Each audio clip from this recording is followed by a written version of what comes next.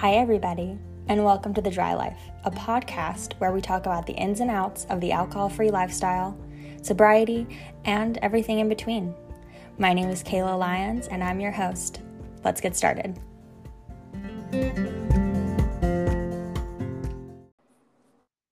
All right, guys, today is Kim Singleton. You may know her from her blog. She is an infertility and eating disorder and sobriety recovery advocate. So she's got everything going on. Hey, Kim. Hey, how are you? I'm good. How are you? Good. Thanks for having me. Of course. So for those who may not be familiar with your blog or your Instagram, why don't you tell listeners a little bit about you? Okay. I'm Kim. I'm 35 and from Northwest Indiana. I am a military spouse for about 10 years. My husband's been in for almost 16. And we're currently living in Colorado. I started drinking when I was 15, like sophomore in high school, and just right away it kind of escalated.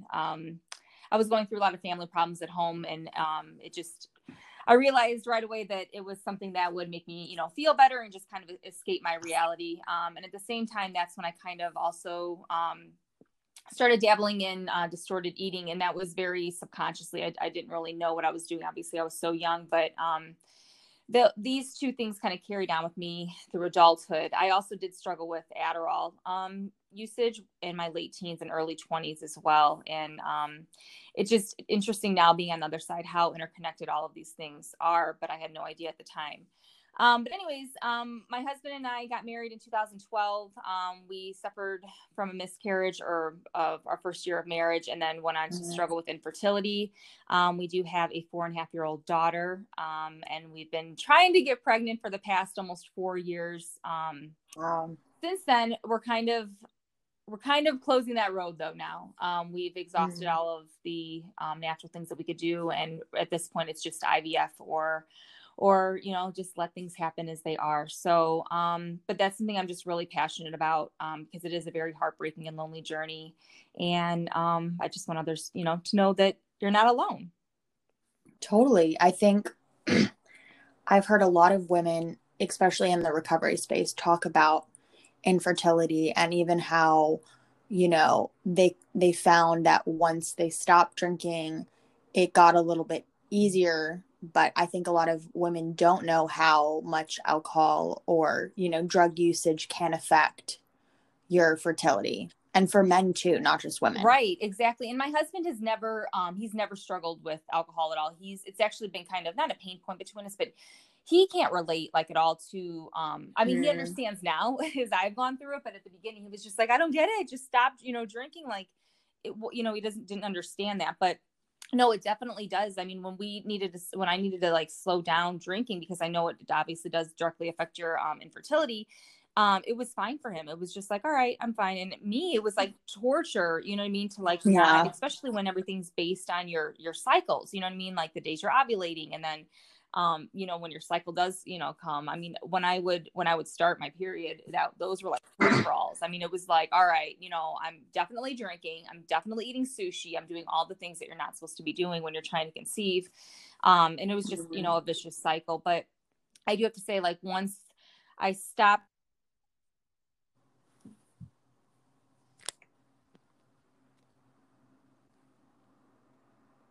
Oh, I think I lost you there for Kim.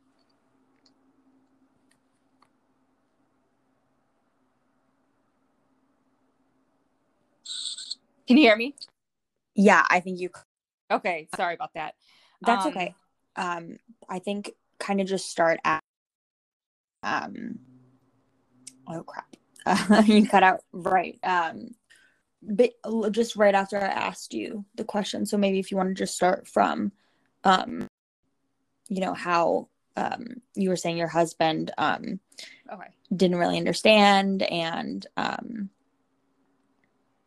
your periods, and then you would eat and all that. Okay. Yeah. So, I mean, my husband didn't understand because he's never had an issue with alcohol or anything. But it definitely affects, I mean, we're always told to like, drinking will help relieve stress and stuff like that. And especially when you're dealing with infertility, it's a very high stressful time. So I've noticed that a lot of women will be using, alcohol as a coping mechanism to get through, infertility. But at the same time, it affects it directly, conceiving. Yeah. So I do have to say though, after I did stop drinking after the first several months, getting over the initial, the triggers. I mean, the first several months are always the hardest, I think, but my mental state is so much better now dealing and accepting, what's going on in our lives fertility wise than it was while I was drinking. And I was actually using it as a coping mechanism back then. And it definitely wasn't. So.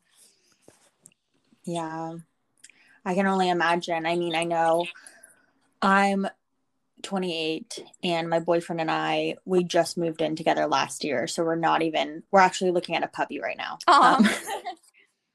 A comparison, but these are definitely things I think about as I start to get into that place where kids are, in the nearer future than, when I was, 25, and it really wasn't something I was thinking about at all. And now it's something that I do think about. And I often wonder,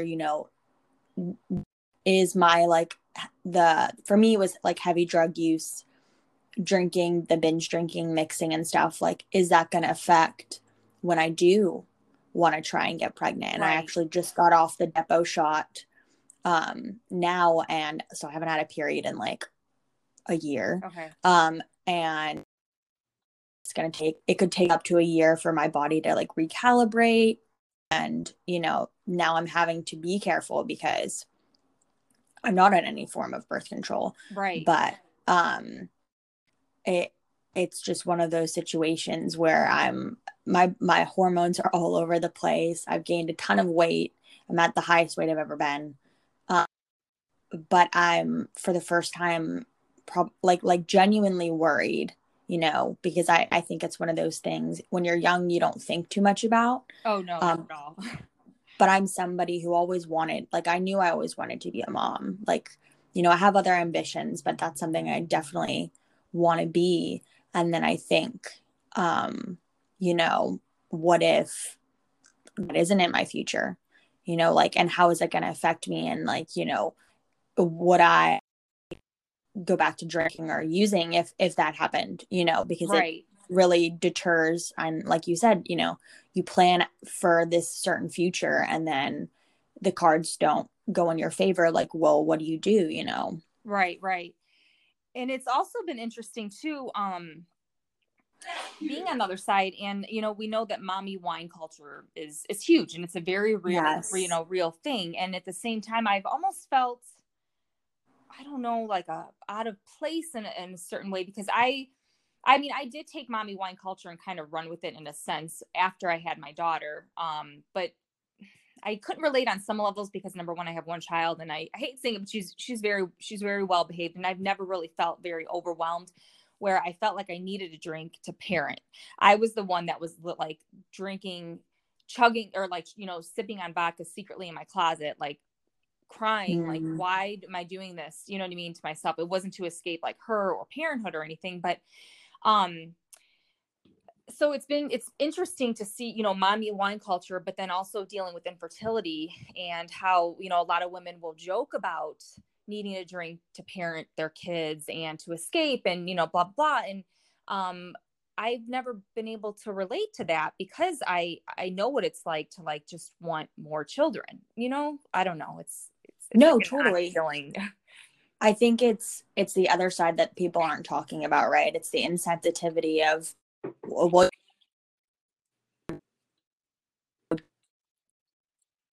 it's those that there's two sides to the story, and your side and I can see their side. Like, parenting is very difficult and very stressful, especially, pandemic children who are, needing to be old right now and, wild, or if you have a child who needs, like special attention. Right.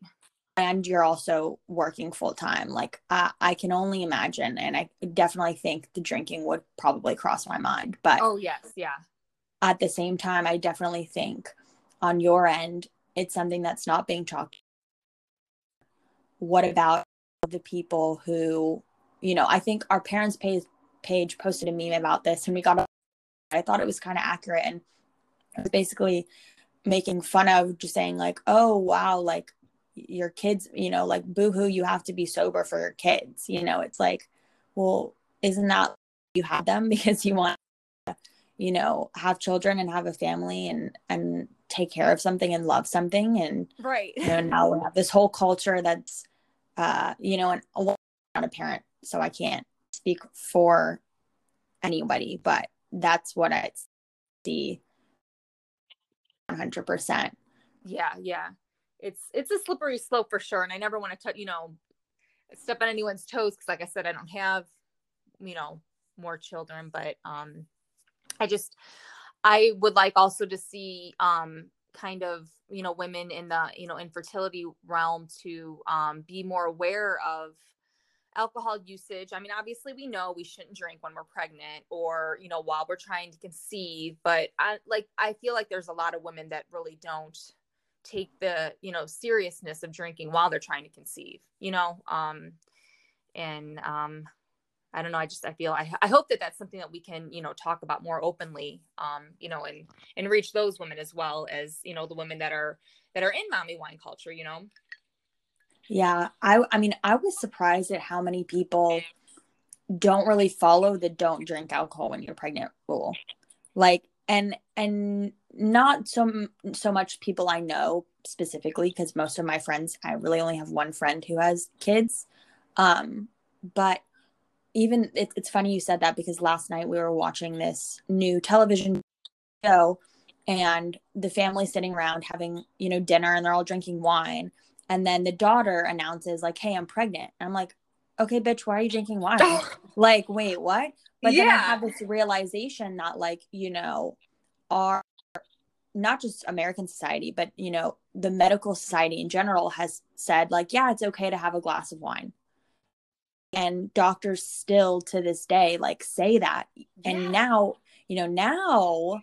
I'm wondering if they're going to be teaching things differently with, the updated society stuff and, just the sober happening. But, as for everybody who's already a doctor, who already went through med school and was taught that, yeah, one glass is fine, it's like how many people are being told that, when in reality it it may have a very detrimental effect. Right. And you never know. I know some women that have, drank wine. I mean, it's always wine because there's also this view that wine is like superior to other other alcohol. You know what I mean? It's less like detrimental. It's like classier. And I'm like, are you kidding me? But I mean, we just don't know what the effects are. And even someone that has struggled with binge drinking and, drinking in secrecy. And, I do have to say that I'm very fortunate that while I was pregnant, I never once, had any cravings at all while I was pregnant. But then at the same time, I was one that also, suffered a loss and infertility. So while I was pregnant, I was extra careful. And, I was also very sick while I was pregnant though, too. So that was, not really trying to reach for the glass. Yeah. Right. Totally. So Kim, I think our conversation's pretty heavy, but I think a lot of people need to understand, like, I know you said, you and your husband have been trying. How have you been dealing with, not being able to get pregnant, and being sober and staying sober, and not just, giving up and saying, fuck it, I'll have that glass of wine or that bottle of wine because I'm feeling like, really disappointed in what's happening. Yeah. Well, after we had my daughter, I was okay the first few months. I didn't go back to drinking right away. It was when she was a couple months old, and I once again tried to moderate. You know what I mean? That's how it always would start with me, because I have had a few other bouts of sobriety, but it was always a means to an end. so I just, I started trying to moderate, and they would just progressively got worse. You know what I mean? It was, Yeah. just, and then, I took a break when she was, once again, when she was about, I don't want to say like 9 months old. And that was simply because we moved to Alabama, and my husband was going to be traveling a ton. And I was like, I knew how I was. And I knew that when he was gone, that was always my prime time of when I would be able to drink and not have to hide it or, moderate or anything. And I'm like, I have this little baby. I need to make sure that I'm, okay with her and everything. So I completely abstained from alcohol like that for a year. And we started trying when she was about a year old. And I mean, it was okay. I didn't really think anything of it because we were still newly, trying to conceive, and it was, it took us a while the first time. But then once she was about almost 2, then I once again started trying to moderate again, and that's when the fertility issues kind of started weighing on me, because that's when I went back to the doctor, and I told him we've been trying for about 8 months, no success. So we started like the testing again and everything, and that's when I kind of started like basing my drinking days around where I was at in my cycle. I would not drink on like the days that I thought I was ovulating. And then like the 2-week wait was always so hard, because I would want to drink because I was so stressed out about it. But then you don't want to drink because you don't want to, mess up your chances of implantation or, whatever. Yeah. And then the day like I would test, and I just knew my, it was always going to be negative. Not to sound negative, but I just could feel it coming on. And when I would test, and then when my period would come, it was like the next like 5 days while I was on my period, it was just like a free for all. I would definitely be drinking every day. And like, that's how the cycle continued for several months. Now we do have a male factor. So I should say we do have unexplained infertility. All my tests have come back, fine. I do have low progesterone, but we do have a slight male factor as well. So the doctors are we just don't know why. And then things started getting really, really bad in 2000, then to 2018 into 2019. My sobriety date is September 17th, 2019. And that entire year of 2019 was just pretty crazy. If I wasn't drinking, it was because I was too hungover. And then we were going through testing and everything. And the doctor did say that we've exhausted all of the, medication that we can put you on. We want to start you on injectables. So I knew when I was going to start the injectables, like that was like serious stuff, because my body was going to be pumped with hormones, and they're super expensive. So, that was another reason why I was like, all right, I can't drink on this medication. And by that time I just knew that I had to stop. So,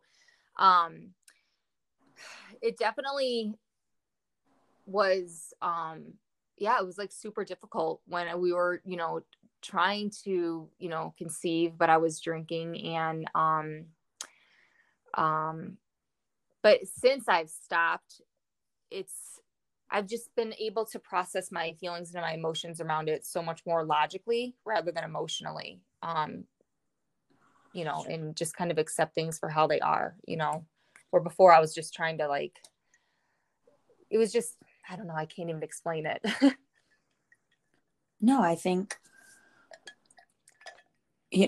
anybody who's in an uncontrollable situation where you're doing everything possible in your power, and you're still not getting the answer, the action that you want, you feel really helpless. And I think a lot of us who struggle with substance abuse or, any other kind of, like you said, any other kind of parallel disorders, that those situations are really what test us, nobody really tells you, I think people have this kind of distorted idea that when you get sober, everything that you want is going to happen and everything's going to be great. Oh yeah. And, but that's the kind of the pink cloud of the beginning of sobriety. And then reality hits. And of course, I would say overall in general, things are definitely better.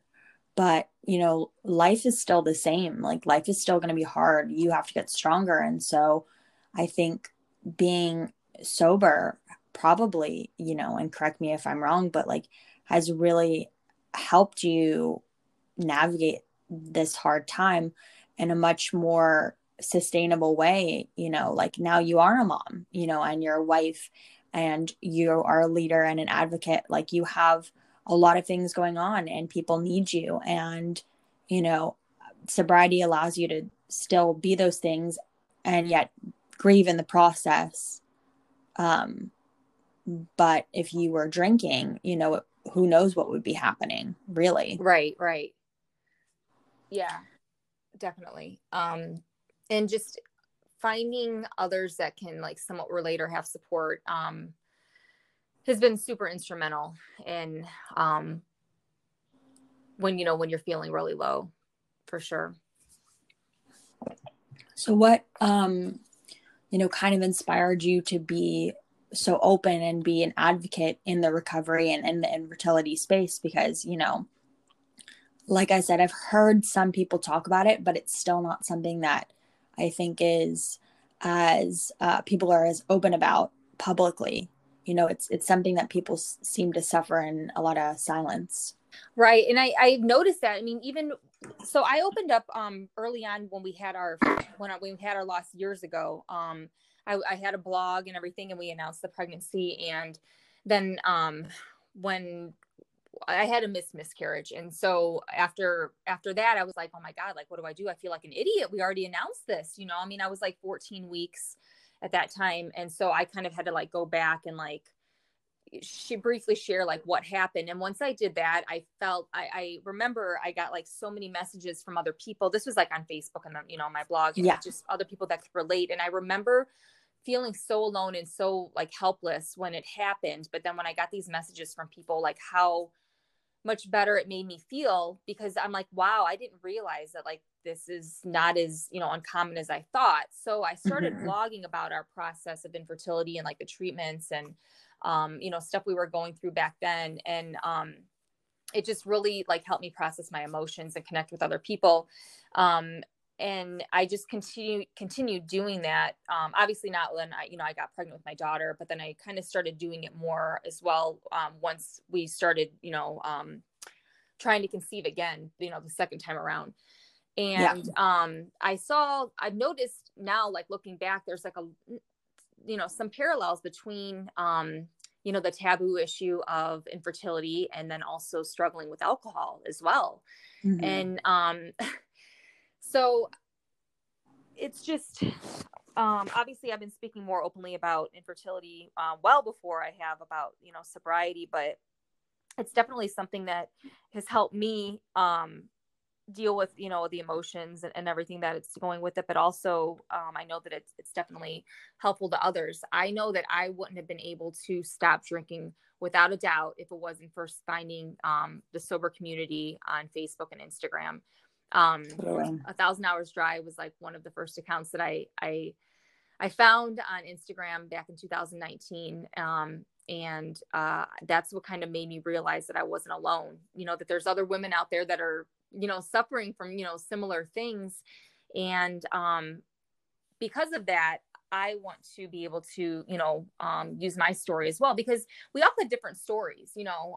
Not going to be, I can't totally relate to, you know, everyone, but there's bits and pieces of their story that I can definitely relate to. So I just think that, you know, sharing our experiences and our stories is helpful, because there's going to be someone out there that can relate somehow, and it's going to help them in some way. 100%. And I mean, 2019, that seems like 10 years ago. Right. But yeah, that was the first year 1,000 Hours Dry. That's when I created it. So, I mean, you're an OG. Yeah. So when did you create it exactly, though? Because I know it was the summer of 2019, and I was like searching hashtags on Instagram. I've never searched hashtags before. I didn't even like know what I was doing. And like, that's how I came across it. It was just so weird. So that's funny. April of, so wow. Probably like right in the beginning. Yeah, that's so funny. That's awesome. Yeah. Yeah, I mean, things have grown so much. I mean, I think it's amazing how much things have begun to open up. I mean, just from 2019 to now, the influx of, you know, sober and sober curious Instagram accounts and programs, organizations, right, you know, I feel like every day I'm getting an article texted to me from somebody like, oh, did you read this? Like, this is an article about, somebody who went dry, or, this new study that's being done. And, people are starting to get more educated on, how alcohol is really just bad for everybody. It's not always about recovery and substance abuse, because, I think people like you and I who have gone through those things, we understand, we know alcohol is bad for us, on a different level. It's not only physically bad for us, but spiritually, mentally, emotionally. But the kind of argument I feel like a lot of people have who don't have substance abuse is like, well, I'm not an addict, or, I don't misuse it. I'm not maladaptively drinking. And it's like, well, that's true, but, alcohol is still bad for you on a moderate level. Like Right. you can be a totally non-maladaptive drinker and you're still putting yourself at risk to the different cancers that alcohol can cause, heart related diseases, accidents. Because I mean, just when we do the research for 1,000 Hours Dry, I swear I come across new studies every week that just like shake me to my core. And I'm really taken aback by how we still have alcohol so ingrained in our society, when it's literally so much more dangerous than a lot of, street drugs or things that people judge so harshly others for using. But then they have no problem going to the bar and getting fucked up, Right. Blacking out. But, God forbid, somebody's using, IV heroin, and they're, a low life, but it's Exactly. not really as different as people think. No, it's really not. And now that you brought that up, my best friend, we were best friends since we were 11. She's an addict. She is a hardcore addict, heroin, cocaine. And we come from a very, affluent town and everything, grew up the same way and everything. And she, over the years, we've obviously, we keep in touch. It's just, it's hard, but she's, she obviously knows my story and everything. And she's the person that knows like everything about me. And she told me years ago, she's, Kim, like alcohol this was before even alcohol became like a bigger thing. But she was like, Kim, alcohol is legal. It's legal. And that's what it makes it so hard for people to understand, is that, what you're doing, is legal and it's acceptable and everything. And, but it's like you said, it's so different because we view these people that are, addicted to drugs and everything, as like you said, like low lives and stuff, but it's the same thing. It's, that can be the same addiction. It starts out the same way. Mm-hmm. But it's just, society's perception, is just so skewed. Just so skewed. I mean, for everything, when it comes to even, prescription drugs and things like that, it's like alcohol is just glamorized and it's just not viewed as bad as everything else. Oh yeah. And when you think about it, I mean, last year they had so many documentaries coming out about the opioid crisis, and, people don't like to think of opioid pills and heroin as the same thing, or like scissor, they're like, oh no, I was addicted to pain pills, or, and for me, like I was somebody who had a prescription, not pain pills, no diazepam problem, and that's a whole other level of fucking the devil pill. But, I learned, I kind of had a lot of the same thought processes. Like when I went into treatment, and I remember bringing my drugs with me, and they were like, you have this in here. And I was like, what do you mean I'm prescribed? Duh. Fine. And they're like, no, like you can't. And I was like, oh fuck, this is like not going to be, because I had the same mentality, for me, alcohol was my emotional crutch. I didn't have a physical dependency but I did with the drugs. And so when I went to treatment, I had already been abstinent from alcohol for like a month. And I was like, this is going to be totally easy, whatever. Like I showed up in my like fucking tracksuit like an asshole. And then of course they're like, no, you can't bring your drugs in here. And I had a fit. And I was like, I'm prescribed these drugs. Like, I had this total disillusion that I was like above people because I would never buy drugs off the street or I wouldn't take anybody else's drugs. But I was the kind of addict that would, get all the drugs from my main, whether it was my GP or my psychiatrist. And then I would go like doctor shopping. Yeah. And I'd go to the urgent cares, emergency rooms, whatever, and stock up. And, somehow in my mind that validated that what I was doing was like better than, somebody who's buying drugs off the street. I think that I'm somehow smarter because, I'm buying these regulated pills, they're FDA approved, I'm basically thinking that I'm being smart about it. Right. But in reality, I came out of treatment and after eventually getting sober after probably like a year and a half after treatment, actually deciding I was done. I did AA and I did NA for a while. Okay. What it really did make me realize is like all of these, disorders they're parallel. Like they may not be exactly the same, but we're all in the same swimming pool, different lanes, but we're all heading in the same direction and we're all kind of going down the same path. And like, I can't tell you the amount of stories I've heard of people that were, like you said, came from affluent families, had no family history of drug use, had, they weren't in gangs, they had a fine, socioeconomic background.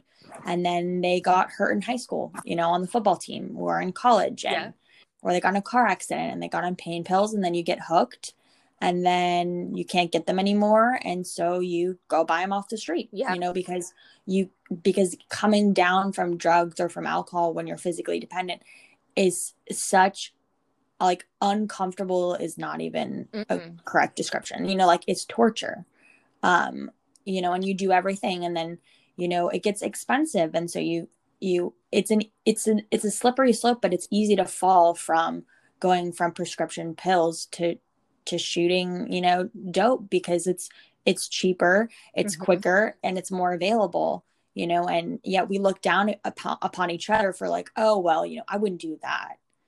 I would never smoke crack, but I'll, snort cocaine. It's like, right. You're not any better, bro. Right. And I mean, even just when, with, I've never taken any, which is, my best friend always, she was kind of my protector in a way. She would, she was always more like the wild, girl. And I was more the reserved one. And she would always say, Kim, you're not doing that. Like, you're not. But I also didn't even like smoking pot in high school because I didn't even like how it made me feel. Like I was just, but, and that's, I think how I got more attracted to Adderall is because it was like the complete opposite. But she was always watching out for me. She's like, you're not doing this, what if we're going to a party and things were, going to be there, Coke or heroin. She's like, you're not coming. And, but I do have to say, like, same thing with Adderall, like, you just never know. Like, I literally went to the doctor because I said I couldn't concentrate and I was depressed and I couldn't, didn't have any energy. And like, I was prescribed like that day. I didn't even go like seeking it out or anything. And, like that's how that kind of started. And I thought it was okay because I was prescribed it, and, but then I, realized like it also suppresses your appetite. And that's how I kind of more got into the distorted eating. And that's really what intensified my eating disorder is from being on the Adderall because I wouldn't eat all day. I would just fuel myself with, coffee and 0-calorie monsters and then start drinking in the afternoon. And then, it's just a vicious cycle. But in my head, I was saying it was okay because it was legally prescribed to me, and it actually, it's not, but, you just never know how things are going to progress until they get pretty bad. Yeah. And it's just, you have to be careful when you're taking controlled substances, because there are so many people out there who really do need to be on certain medications, Right, you know, right. and I'm not talking like your SSRIs and things like I take those. I take my antidepressants. Those are not things that you can, you know, get high from. That's why that the kind of disillusion of more traditional recovery programs that say like, well, you're not really sober if you take, you know, antipsychotics. And it's like, well, you know, you can't really get high from Yeah, taking yeah. like Lexapro. Right, right. So you can try, but it won't work. But then you have, you know, like you said, you have people with ADHD who need to be on Ritalin and Adderall, and you have people who need to be on or PTSD, benzos. Like I'm all about harm reduction, and I'm very transparent in telling people like still on benzodiazepines. I'm, you know, for me, it's because there's like you said, this kind of this judgment going on within the recovery community itself about sober, what's worrying about like destigma as a whole, more, and I'm an advocate of like people need to do what they need better. 100% does not work, and Right. some people need to from, you know, that it's not my place to judge, you know, like Right, you right. said, you're maybe okay, your friend is into heavy drugs, you know, okay, like my thought is how can we help her, you know, get to a better place. Hear about people who, you know, they're clean from drugs for, you know, a certain amount of time, but they still drink. I think, you know, in the beginning of my sobriety, I would have thought, oh, well, you know, they're not really sober, because that's kind of what I was taught. But now, you know, as I've matured, as I've, you know, learned more, and I've gotten more of an open mind, I've realized, you know, if that's what works for somebody and that's what keeps them away from, you know, the need, okay, you know, hopefully if they ever abstinent, they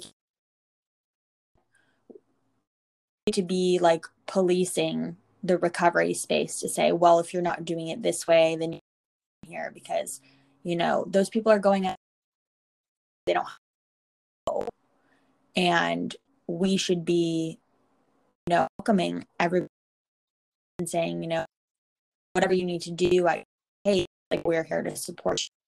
Not, Right. well, you know, you're No, exactly. And I know like moderation doesn't work for me at all. I've tried it over totally the years. no. Obviously, you know, doesn't work. So just completely abstaining from alcohol is the best for me, and just even mentally too. It took up too much mental energy to try to moderate. It's not even worth it, you know. But there's you know, people out there that I've gotten messages, you know, and that have just even I'm just grateful that we're even able to reach people to help them even think twice about their alcohol or even drug use intake, you know? Mm-hmm. So it doesn't have to be completely abstinent. If that doesn't work for you, it doesn't. But if, you know, you want to cut back or moderate or or try, you know, try a different approach. I think like that's, you know, what's important is that, yes, I preach that you know, I'm totally for being, you know, sober, but that's because that's what works for me. It might not work for, you know, everyone or whatever. So, but I think, you know, 1,000 Hours Dry does a, you know, a great job at, being very, you know, open arms and accepting everyone. And just, you know, putting facts out there, you know, about what alcohol is and, you know, what it can do to us. Totally. I recognized what, like before and like right when I created the space, that, you know, there are plenty of places that you can go if you really need help. you know, like not plenty, I guess, but, you know, there are places, you know, that's where I started my foundation on the 12 steps, and I'm grateful for that. And I recognize that that's a space for people who are really struggling, but who are at that level, you know, or their drinking wouldn't quote unquote qualify them for AA, get turned off and they turn back, or they, you know, come back when things get 10 times worse. And it was important for me because I just recognized that. And I thought, you know what, like, I know a place for me, you know, God forbid, like, you know, relapsed and back to old behaviors. But, you know, where's this space for people who don't necessarily have, you know, physical dependency issues, or, you know, are not alcoholics or not addicts? Like, where is the space for the gray area, you know, or the people just looking to be healthier and to live happier, you know? Right. And that's what really kind of inspired me, because, you know, I would love alcohol was a non-factor, but, you know, I'm a realist. I recognized, you know, the prohibition for a reason. Yeah. I don't, and I also don't want to live in a world where people, you know, are told like punishment doesn't work. But I think you can educate people and give them and the power to choose, and that's much more powerful, you know. And I think I'm really trying to follow in the footsteps of, you know, the anti movement, and just letting people say, you know, we're not saying you're bad, we're not saying you're, no, we were you, Right.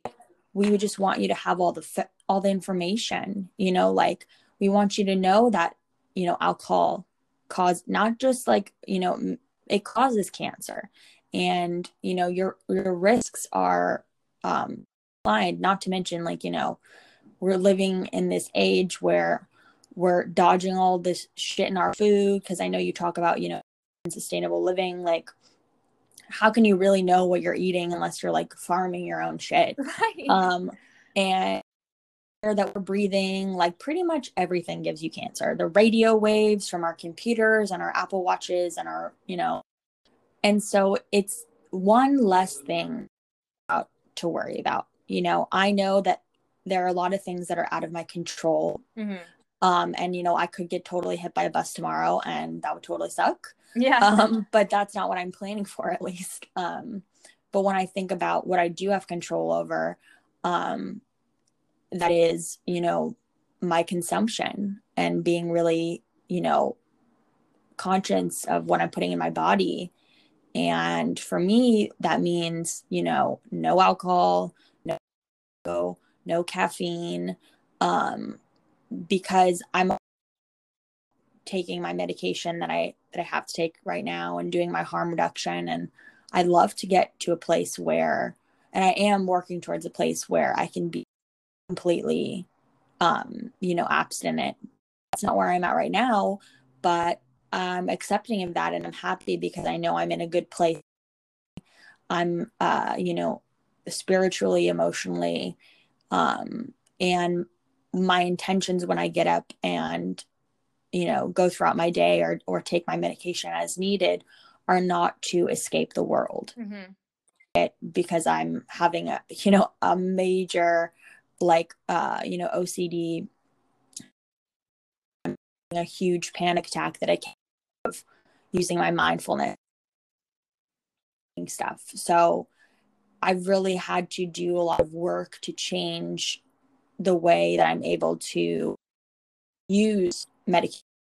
And that's also, once again, like, not for everybody, you know, but it's about, I think, being really honest with yourself and knowing your intentions. And this goes back to everything, right? It goes back to your eating, your drinking, your use, your exercising. Like, really, we can become addicted to a lot of things, and we can restrict on a lot of things, and we can use a lot of things to self-harm. So you really have to be at all times of what you're doing, their intentions behind your actions are.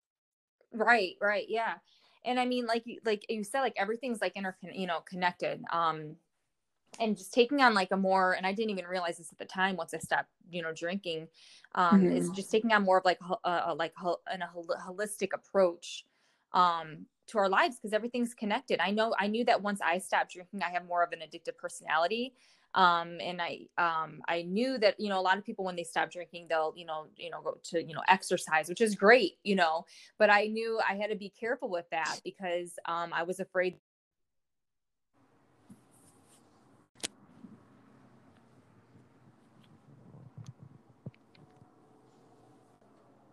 Kim?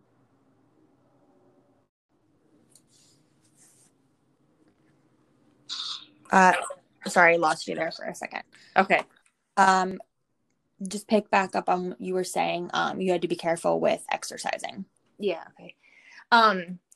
But like, I know that I have to be very careful with exercising and stuff, because I have more of an addictive personality. And I knew that like once I stopped drinking, if I started exercising intensely again, I didn't want to sub one addiction for another. Totally. And so that's something that I just have to be mindful about, in all aspects of my life.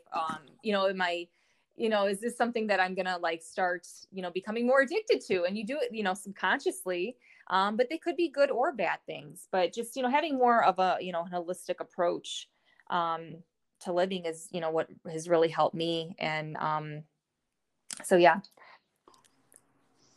I love that. I mean, it really is all intertwined. And the bigger, I feel like when you get a grasp on that and you can start practicing, more intentional actions in all aspects of your life, you become a lot more balanced and a lot more happy. Like, I know before I stopped drinking, I was, my OCD was super out of control. My anxiety was out of control. And I was, using everything like I could get my hands on to try and feel stable or comfortable. And, fast forward 5 years later, like you, like I have a very addictive personality, and I'm just coming back from another foot injury from over exercising, because, I have, a habit of doing something and overdoing it. Yeah. And I recognize that about myself. But it takes a lot of time, right? Like, it doesn't happen overnight. But when I'm able to practice balance and say, you know what, like, if all the dishes in the sink are not done right at the second, nobody's going to die. or if I take a rest day and I don't work out, or I don't work out for a whole week, it doesn't make me a bad person. Yeah.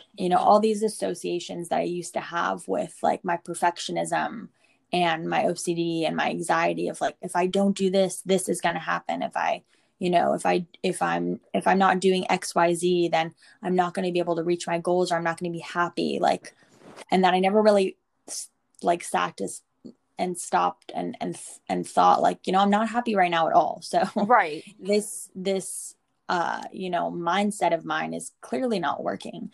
And so more recently, I've been really practicing just intuitive eating, intuitive exercising, like doing what my body is feeling in that time, because like I, said earlier, I'm also recognizing, my body's coming off of a birth control, which I don't even know what it's really doing. Right. Sometimes I'm hurting in places. Sometimes I'm really tired. Sometimes I think I'm going to start my period and I don't, like, I don't even know what's going on half the time. So I feel like giving myself grace to say, you know what, if you need to take a nap today and just get some emails done and binge watch Netflix, that's okay. Mm-hmm. It doesn't make you a bad person. It doesn't make you lazy. You have to unlearn all of these like preconceived notions about yourself that I think so many of us had. Like, I'm bad. I'm not worth love. I'm not worth XYZ, and realize you are. And when you start practicing that, like you would tell a friend, you become a lot more happy and available for good things to happen to you. And that's really what I've been recognizing as of late, which is it's nice to not be in this constant state of go, go, go. Yep. Which is exhausting.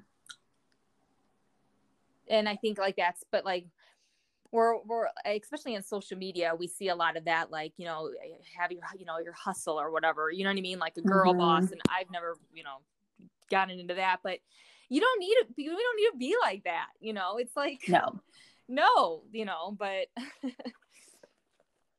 no, it's an illusion, right? Like Instagram's great. You know, that's the platform that I chose for a reason, because it's a place to influence people, right? Yeah, like the whole idea of influencing people's thoughts. That's where you propagate correctly, right, on a line of ethics. Like I'm not here to conform anybody to my own set of beliefs, because I really don't like groupthink. But I also recognize, you know, like for me personally as an individual, not as, you know, Kayla, the founder of 1,000 Hours Dry, just Kayla, I have a personal Instagram account that's a private account. I don't post that much. You know, I make it there's a reason, because for me, too much Instagram is really unhealthy for me. It's really bad for my mental health. It's bad for my ego. It's just all around toxic. And so, you know, I have, you know, the work accounts that I run, but besides that, I really try my best to stay off, and to also, you know, do all the things that people say that seem really, you know, annoying to hear again and again, but I think really ring true, to not follow all these Instagram models and celebrities that are so beautiful and, you know, sure. Yeah. photoshopped. Really, you know, only allowing yourself to see things that make you feel good about yourself. Yeah. And it's not this, I think it's, people think, well, you know, you can't just avoid things. And it's like, well, this is not really an avoidance, because Instagram's not real. Right. Like, right. These, and I know firsthand, as somebody who, you know, I used to live in LA, I used to model, that was my job. And I would look at my pictures sometimes that they would, you know, give back afterwards, and I'd be like, I don't even look like this, and this is me. You know, it really warps your sense of beauty and self-worth, and it makes you feel bad about where you are. I'm not this, I'm not that, you know, I don't look like that, or I don't have that, you know, what am I doing wrong? But in reality, it's like, well, you don't know what that person's struggling with. You don't know if everything in that picture is rented. You know, like there's so many things happening. And so I find, like, for me, it's just safer to just not engage at all. And then I find I'm much happier when I spend as little time on Instagram as possible, except for, you know, checking in on the 1,000 Hours Dry account pretty much daily. But, you know, luckily I have amazing people who run the account most of the time. So I'm doing a lot of the behind the scenes, and then, you know, running the Reframe social. And, you know, if we get a dog, I'll probably be obnoxious and like make him an account. But that's awesome. You know, you got to know your boundaries, and I think it's okay. I mean, I would say, you know, unless you need to, you know, obviously I want people to stay connected, but I didn't have an Instagram for like a year and a half, probably in like 2018. Okay. Like, besides outside of 1,000 Hours Dry, I didn't have, and it was awesome. Like, I just totally was in my own world and unaffected by, oh, you know, I have to take a picture tonight, or you know, all that kind of junk. And so think about deleting my account a lot, but it also makes it easier for people to connect directly, rather than messaging and saying, hey, is this Kayla? No, this is so-and-so. Right. There's too many people running the page. But if you're listening, I think, you know, it's totally okay to, you know, like get like a creeper account and just follow like all your sober, you know, and your health and your wellness accounts, and don't worry about if you don't have any posts.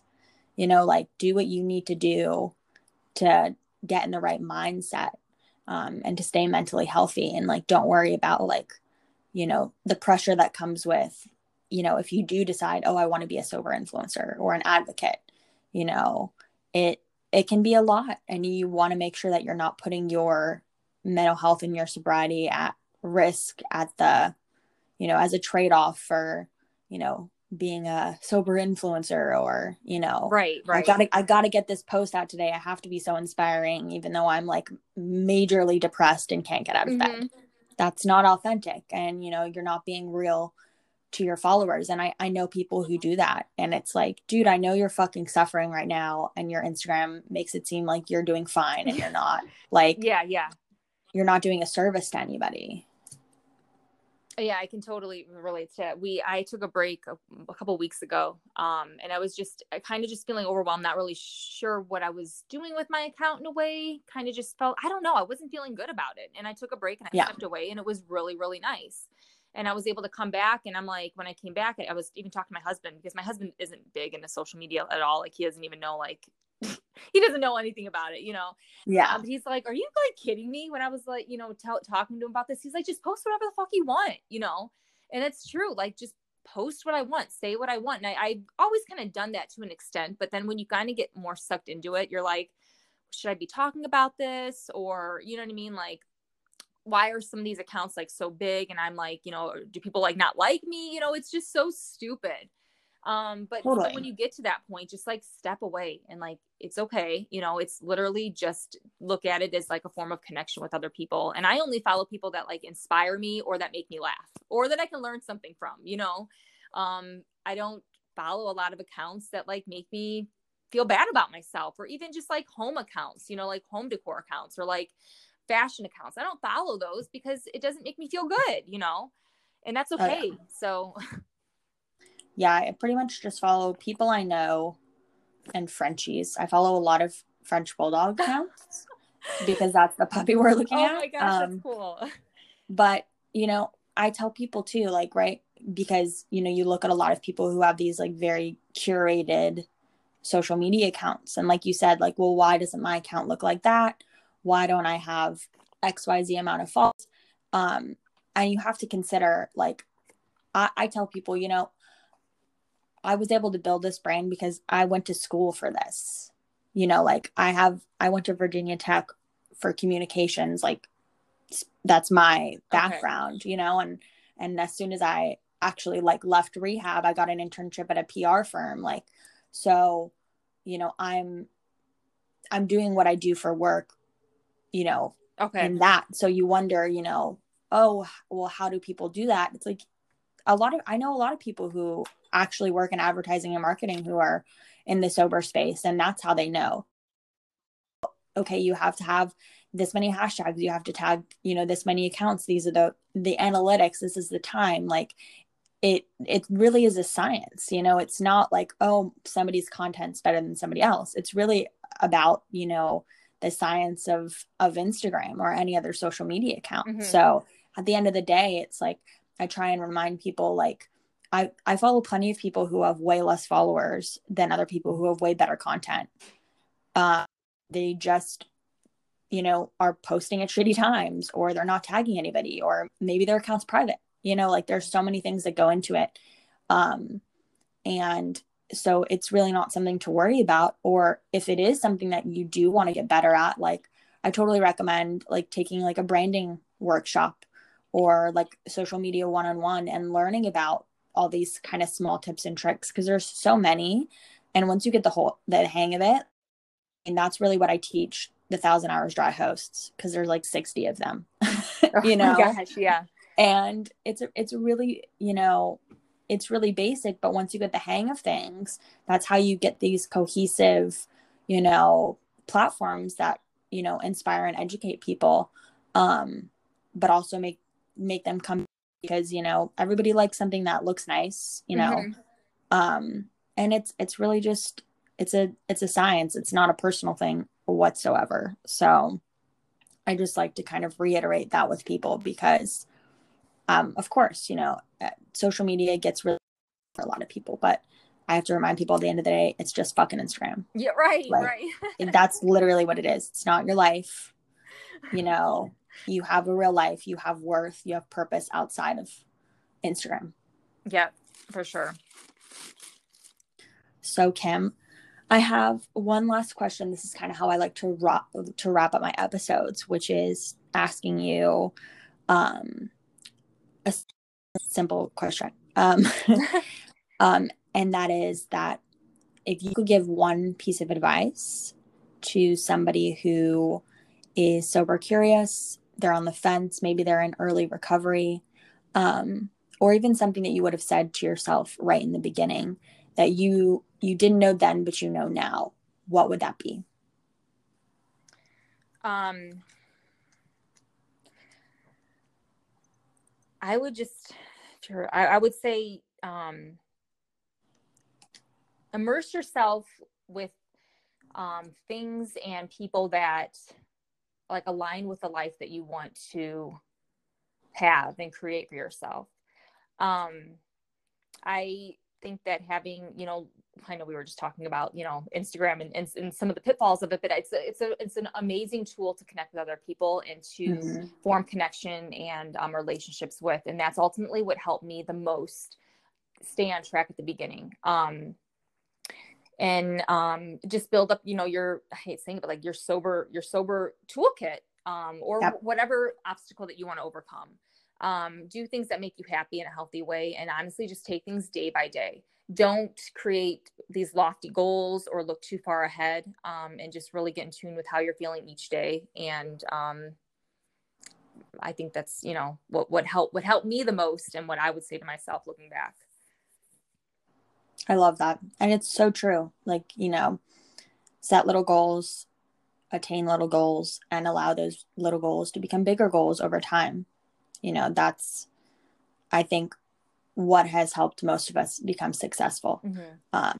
So Kim, where can people reach out to you if they want to talk with you about anything we've talked about on the podcast today, or just learn more about, you and your blog and your advocacy?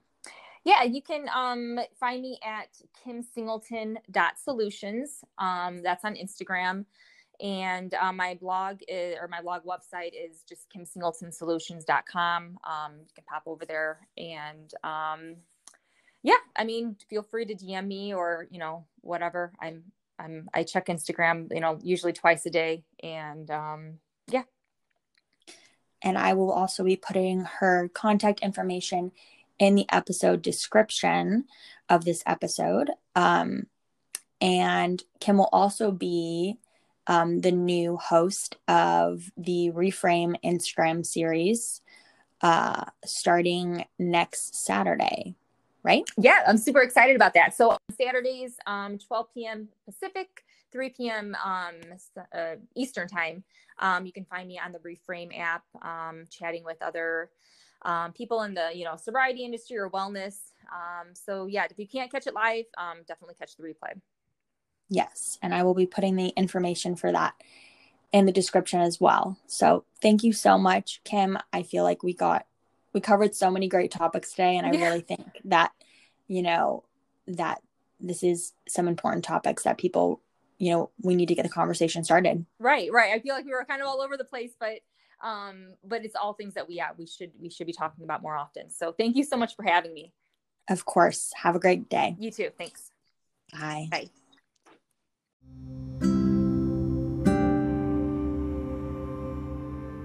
Thank you so much for tuning in to another episode of the Dry Life Podcast, a 1000 Hours Dry podcast.